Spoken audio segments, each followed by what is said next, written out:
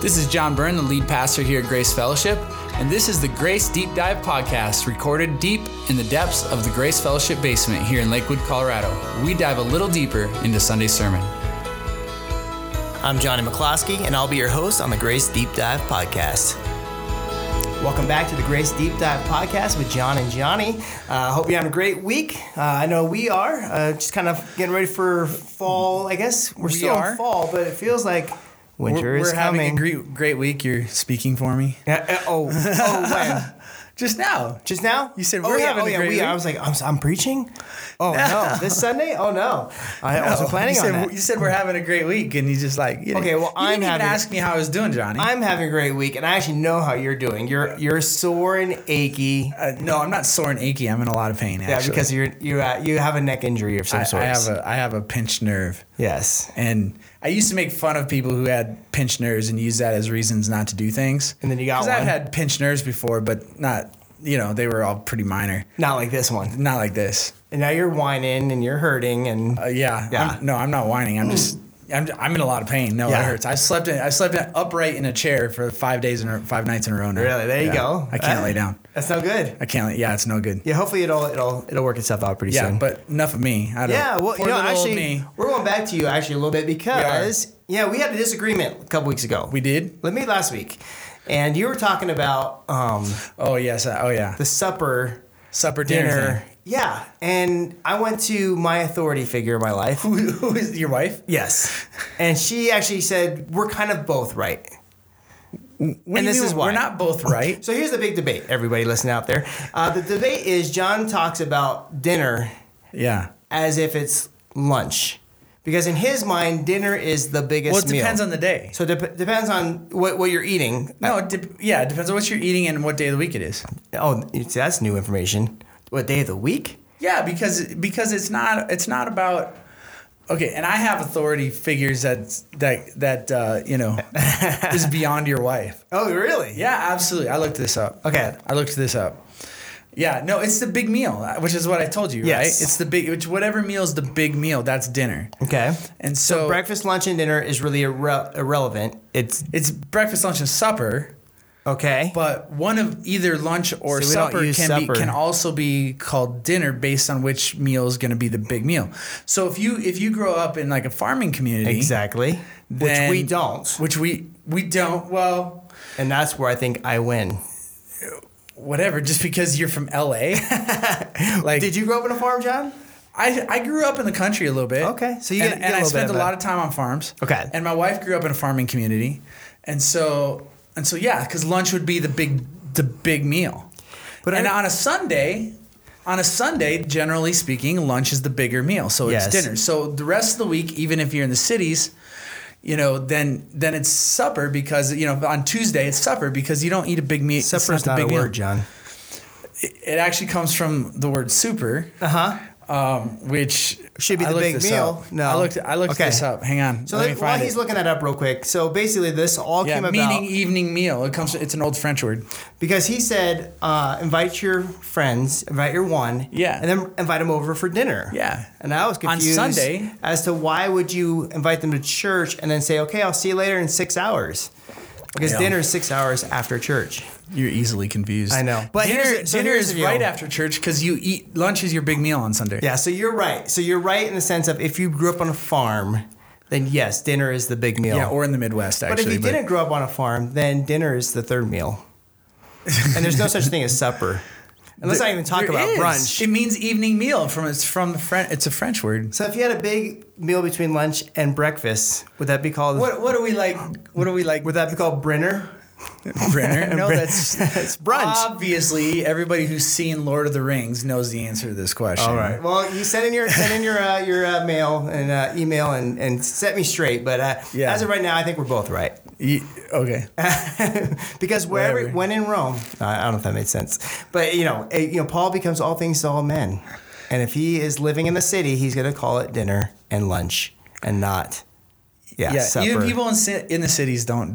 That's not 100% true. All right. Well, anyways, I guess we're. I will try to submit as best I can to my wife. But anyways, talking about authority, this is we're still in the series Invite One, and this week was Invite One. Yeah. And you mentioned authority. Obviously, that's important. Yeah. And that's why I sat out my authority, which is my wife, and she said that we're kind of both right. But authority is often viewed negatively in our culture. Yeah. But it seems that it's important for Jesus as he talks to his disciples in Matthew 28. So why is authority important? Yeah, well, I mean, that's a great question. I think authority, it is viewed negatively in our culture in some ways, but the reason that it's viewed negatively is because everybody wants to be the authority, right? And so nobody wants to submit to authority. Everybody wants to, this really goes back to the garden and Adam and Eve's sin, and, God's the authority, but they, through Satan tempts them and that kind of thing and convinces them that they should be the authority. They should sit on the throne of their own lives. And that's what we all want. We all want to be our own authority and that kind of thing. And so that's why I think it's viewed negatively in our culture, because we kind of have this don't tell me what to do attitude. But the reality is we don't have authority, and we do need to submit to authority. And so when Jesus establishes that with the disciples, it's important because he's saying, look, what I say matters. It matters more than what you want, or more than what you think, or more than what your emotions tell you, or more than, what somebody else tells you. He's establishing his authority, the right that he has to say what he's about to say in Matthew 28 when he gives them their mission going forward. He's saying, I have authority to say this. Because you can say, you can say whatever you want, Johnny. It doesn't necessarily mean you have the authority to do that. I could say dinner is dinner and lunch is lunch. Right, but it doesn't you don't matter have if that I'm authority. Wrong. Yeah, okay. Yeah, you're just wrong. So I say what you did there. Yeah, but it's the same with like kids, right? Like I don't necessarily have authority over some kid walking down the sidewalk, but if it's my kid, I do. Mm-hmm. And so there is a sense in which authority matters, but we have this negative view of it because we all want to be the one who tells everybody else what to do, but we don't have that right, but God does, and Jesus did. I wonder if it's something similar to, obviously we don't like authority, blah, blah, blah. But I wonder if it's something similar to like a pilot is flying a plane, mm-hmm. and all of a sudden his visibility goes to zero. Yeah. And he looks at these instruments on his dashboard. Yeah. Those now have ultimate authority because they're kind of telling him what's going on, what's out there, that he can't see. They at least communicate reality. Exactly. And so I think it's kind of steering the pilot. And I think that's kind of what, Christ obviously, or God obviously has much more knowledge. And it's kind of smart to let him kind of navigate us. It is, but we don't want to do that all the time. And that's, like I said, it goes back to the garden. It's the oldest sin in the world, right? It's this fight over authority, and we don't want to let God have it. It seems like there's always been, like you said, a fight, an attempt to take authority from God, from Christ. Yeah. Satan tried to do that. You mentioned that, I think, in your sermon, talking about the temptation. Yeah. How do we try to do the same? Just take that authority, go the shortcut. How do we do that with God often? Yeah, I think we do it in a lot of ways, and Satan tempts us too, right? And he tempts us to take shortcuts all the time, and we tend to want to do things our own way, and we don't submit to God's word, and sometimes we don't submit to God's word because we look at the world and we go, well, the way I see the world is this way, and so I'm going to do this. And God's word, when God's word contradicts that, instead of trusting it, we fight against it. I think one area where this happens a lot is in the area of sexual ethics, and because I've seen it in the church as much as I've seen it, well, not as much, but enough. Where people will say, well, I'm gonna live with my spouse or the person that I think might be my spouse before we get married. I'm gonna go outside the boundaries which God gave me because I think that's better. It just makes sense to me, instead of submitting to what God's word says about, whether it's in Hebrews, in keeping the marriage bed pure and those kinds of things. And so we just go outside. We do it our own way because that's what we think is better. We want to trust our own wisdom rather than the wisdom of God. And we pay the price for that. Mm-hmm. It's not. We don't get away with that. Sometimes we think we do, but we don't. And so so I think we just, I don't know. I think it's that temptation of just thinking we know better somehow. I came across something with Tim Tebow the other day. It was really cool because I don't want to speak for him, but it sounded like what he's saying is sometimes we either personalize or even over spiritualize the work that God wants to do in our lives a lot. And sometimes you don't hear the answer always. And I think the cool thing he said is, I just want to follow his plan. That's my will, is to follow his plan, whatever that is. Whatever he's done before, I'm going to just follow him no matter where it is. It doesn't have to be super individualized. I think we can kind of get in trouble sometimes when we try to make it too personal. Obviously he cares about us intimately, but sometimes I think God just really wants us to follow his plan. Well, and another place where this happens a lot when it comes to authority, and maybe we don't want to get too far into this today, but is we instead of following what God has already given us with the authority of God's word, of scripture, and being obedient to that, we want to demand a individualized personal message from God, instead of just looking at scripture and going, I'm going to study scripture, I'm going to know scripture, I'm going to conform to what God's word says. And if we would just do that,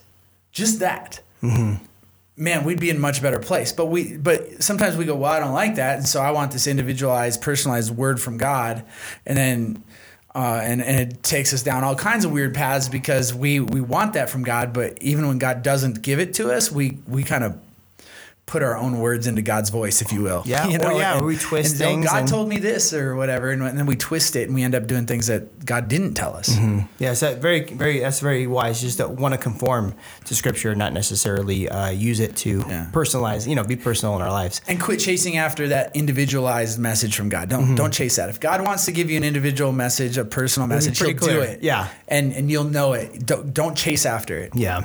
I've seen a lot of Christians just struggle with the idea of like the fear of Satan and the spiritual realm and all that kind of stuff. And do you think Satan has any authority over us as believers? He doesn't have authority over us, but he has trickery. He has deception, and he attempts to deceive us. But no, he doesn't have any authority over us. We're children of God. Yeah, but you see it so often, though, right?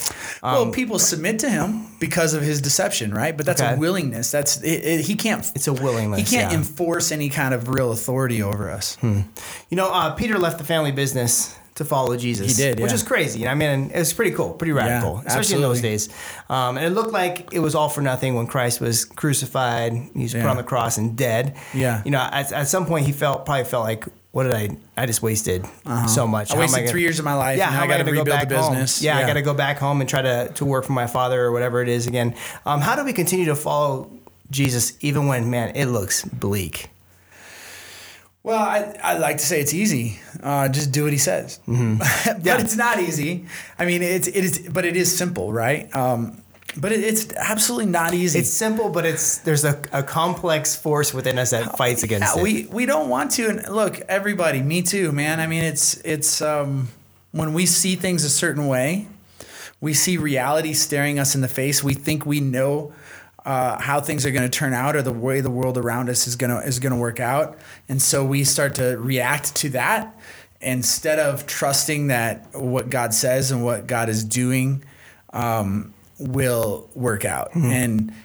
And I kind of get it, like, because we live in a world, we want to trust our five senses, what we see, what we hear, what we touch, which are all God given, by the way. They are God given, right? and we should use those. But when we see a situation where we're tempted to do something that other than what God says, we should not do that. Yeah. But it's hard because we want to trust our senses as opposed to trusting God. And again, I'm not arguing for some kind of weird mystical thing. Yeah. I'm just saying, follow Scripture. Do what that says. In the passage, it's Matthew 28, teaching. The part of the mission given to the disciples is teach them to obey all that I've commanded you. So be obedient to God. Be faithful to that. And even if that leads to things that seem disastrous, trust that God will work it out. He still has a plan. Be obedient to him. Post this life even. Yeah. And his plan might be for your suffering. And sometimes people don't want to hear that. They don't like that. But it might be. Yeah. Talk to Paul, right? Yeah. The Apostle Paul, of course. This Sunday is the Invite Your One Sunday. And we've been talking about it for a few weeks now. Yeah. Why do you think it's so important for us to really grasp this idea of inviting people to church? Yeah. We We do a lot of inviting. We encourage that a lot here at Grace, and it really should be a lifestyle. Like we should be wanting to invite people to church, and if that means, honestly, like we try to be the kind of church that people want to invite people to, really welcoming and loving and all those kinds of things. We try to do things really well with resources we have and all those kinds of things. But honestly, the main reason why we would want to invite somebody to church isn't so that we can kind of have a good time and hang out. Like if you want that, go to the movies, right? Like, I mean, we can invite people to do all kinds of things that are just fun and hanging out together that don't require anything more from us. So, we don't need to invite people to church just because we like church. What we're inviting them to is something much, much deeper, much more important. Which is what I was going to ask you. So you talked about not just inviting them, but also invitation is also discipleship. Yeah, exactly. What does that mean? Well, that means that, when we invite somebody to church, here's what we most often do. We invite somebody to church and maybe they come, and then we're like, oh, cool, they came, and then they don't come the following week, and we're like, okay, now what? Invite them back. Invite them to a life group. Hey, did you have any questions about the message? Did you, we begin to lead them. It's a relationship, and our goal is to lead them to Jesus, man. We want people to love Jesus and to be in a loving relationship with him. And so inviting them into discipleship, inviting them into growing towards Jesus or with Jesus if they've already put their faith and trust in him. Either one. It's inviting to church isn't just putting butts in seats. Like that's not our goal. Our goal is to bring people into a loving relationship with Jesus. And so as a congregant, and I do this too. When I invite people to church, I want to invite them not just to church, I want to invite them back to something else. I want to invite them to life group. I want to invite them to church a second week. I want to ask them. Maybe I take them out to coffee. Maybe I go out to dinner with them. Maybe I invite them over to the house and I ask them, hey, what did you think? Did you understand the message? What do you think about Jesus? And you can begin to ask these questions and then just listen. You don't have to run and throw tracts at them or something, Which is often, honestly, I mean, tracts are okay in some ways, sure. But I feel like sometimes because it sounds like they're what you're not saying. Personal though. Yeah, it sounds like what you're saying is discipleship. First of all, isn't necessarily the pastor's job. No, it's not. Yeah, and there's not like a discipleship class, even those are beneficial. Yeah. It sounds like what you're saying, discipleship is engaging in a personal relationship and trying to get them to have a personal relationship more with Christ by you engaging first. Yeah, what's our core value that's most related to discipleship? Growth community, right? That's relational. Community is relational. Yeah. And so we really believe that real growth, real discipleship takes place in the context of relationships in community. Yeah, and that's the thing is I've seen a lot of times where people will give a tract, and that's it. Yeah, here's your 4 spiritual laws, and then they're off. And I've been I've waited tables, and I've seen other servers get them, and then it's just and then not give you the $100 bill one or something like that. Well, it's not received very well, you know, because there's no personal Stupid connection. Christians. Yeah, there's just no personal connection. I mean, I'm saying they're the worst things. I'm not saying you shouldn't ever do them, but it works a lot better if there's a personal connection. Yeah, tracks are tools, and we can use them, but we should use them in the context of some kind of. We don't have to have a deep relationship with somebody, but some kind of relationship with somebody. Yeah. And we begin to have a spiritual conversation, and then we can use something like a track if you want. And honestly, I even think it's better off now. Let's move away from paper tracks. Find a favorite explanation of the gospel on YouTube. And then just save that link somewhere on your phone or whatever. You can just send it to them. Okay. Just say, hey, or you can say, or you can pull it up and hey, let's watch this together. Gotcha. And then questions. And then this, that's much more effective, I think, now in this world, in the world we live in now. Gotcha. I think a lot of us do tend to go maybe the easier way of leaving a track because it's not as intimidating. You may not get rejected, and I think I shared last week that I kind of got turned down. You got rejected. Yeah, it was okay. It was okay. I got denied. I got rejected, and but that's stuffed. okay. It's basketball season now. Exactly. Yeah. But have you ever been turned down, John? Oh, heck yeah. And so how do you handle that? Man, I used to be afraid of it. I got turned down last week, actually. Did you? Yeah. Yeah. And are you still friends with that person? Yeah. Good and that's friends. The fear, right? Good. Yeah. And that is the fear. I think it's again, you want to do things in the context of some kind of relationship. which I did. And so this is a person I consider a friend. They're not I don't think they're a believer. They don't go to church for sure. And I said, hey, would you ever consider coming to church with me? And they just said, nope. And then they kind of went, yeah, I was wondering when you were going to ask or whatever. Like, yeah, and, I knew it was coming. I've known the person for 4 years, but I also knew that early on I figured out that they had not a good relationship with church, not a good background with church. And so I was patient. So you're I was strategically patient. Yeah. Yeah. Which is important, I think. Yeah. Most people you don't have to wait for. I invited, I'll invite somebody I met on the streets 5 minutes ago, but I try to be smart about it. Right. Like I try not to be dumb and just kind of just run around inviting people. I don't think that really works very well. But if I met somebody and we begin to have a conversation that lends itself towards that, then I'll invite them.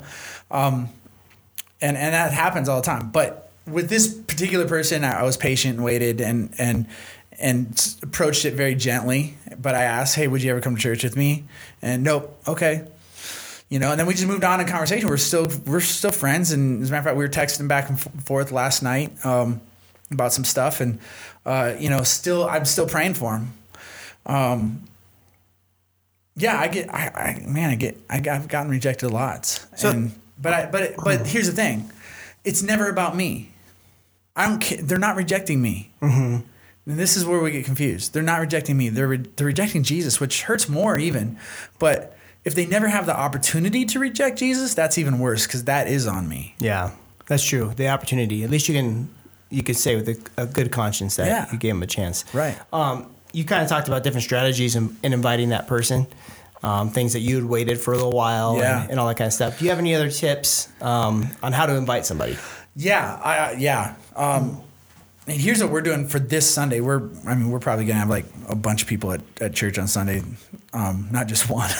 we're gonna have quite a few. But here's what we're doing, and this is a great way to do it. We invited some people that we know through various relationships, and so they'll come to church on Sunday. And here's what we did: we invited them also to dinner.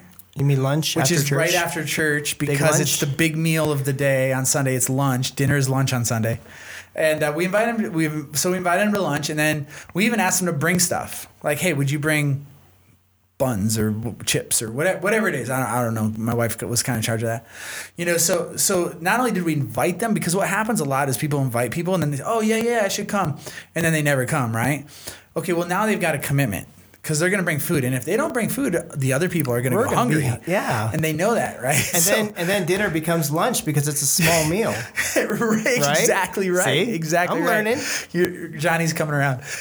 So you can do things like that, like invite them over to your house, grill out, whatever. But invite and ask them to bring something. That's a great way to get them to follow through, commitment wise.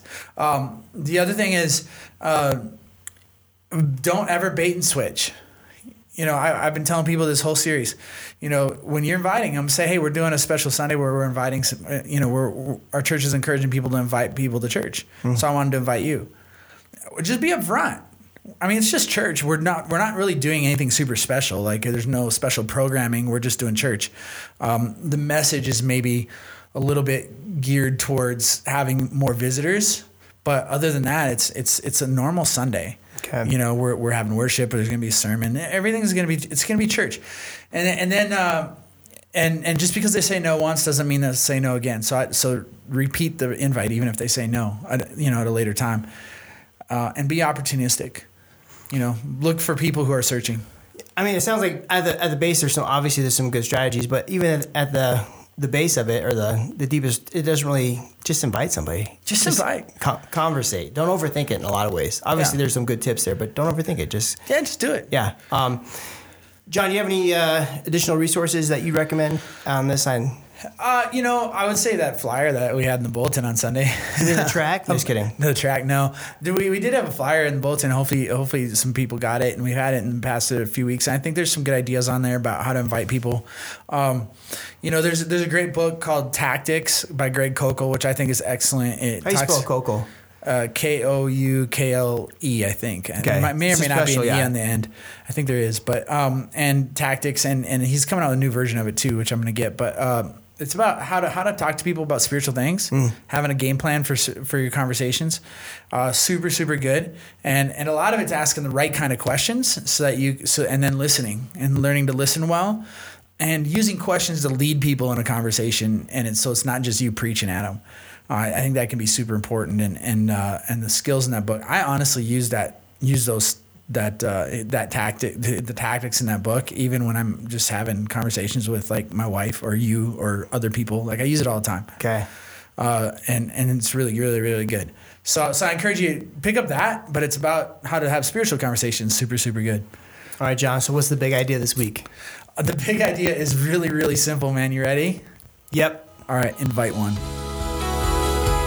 Thank you for joining us on the Grace Deep Dive Podcast, where we believe in real grace for real living. We'll see you next week.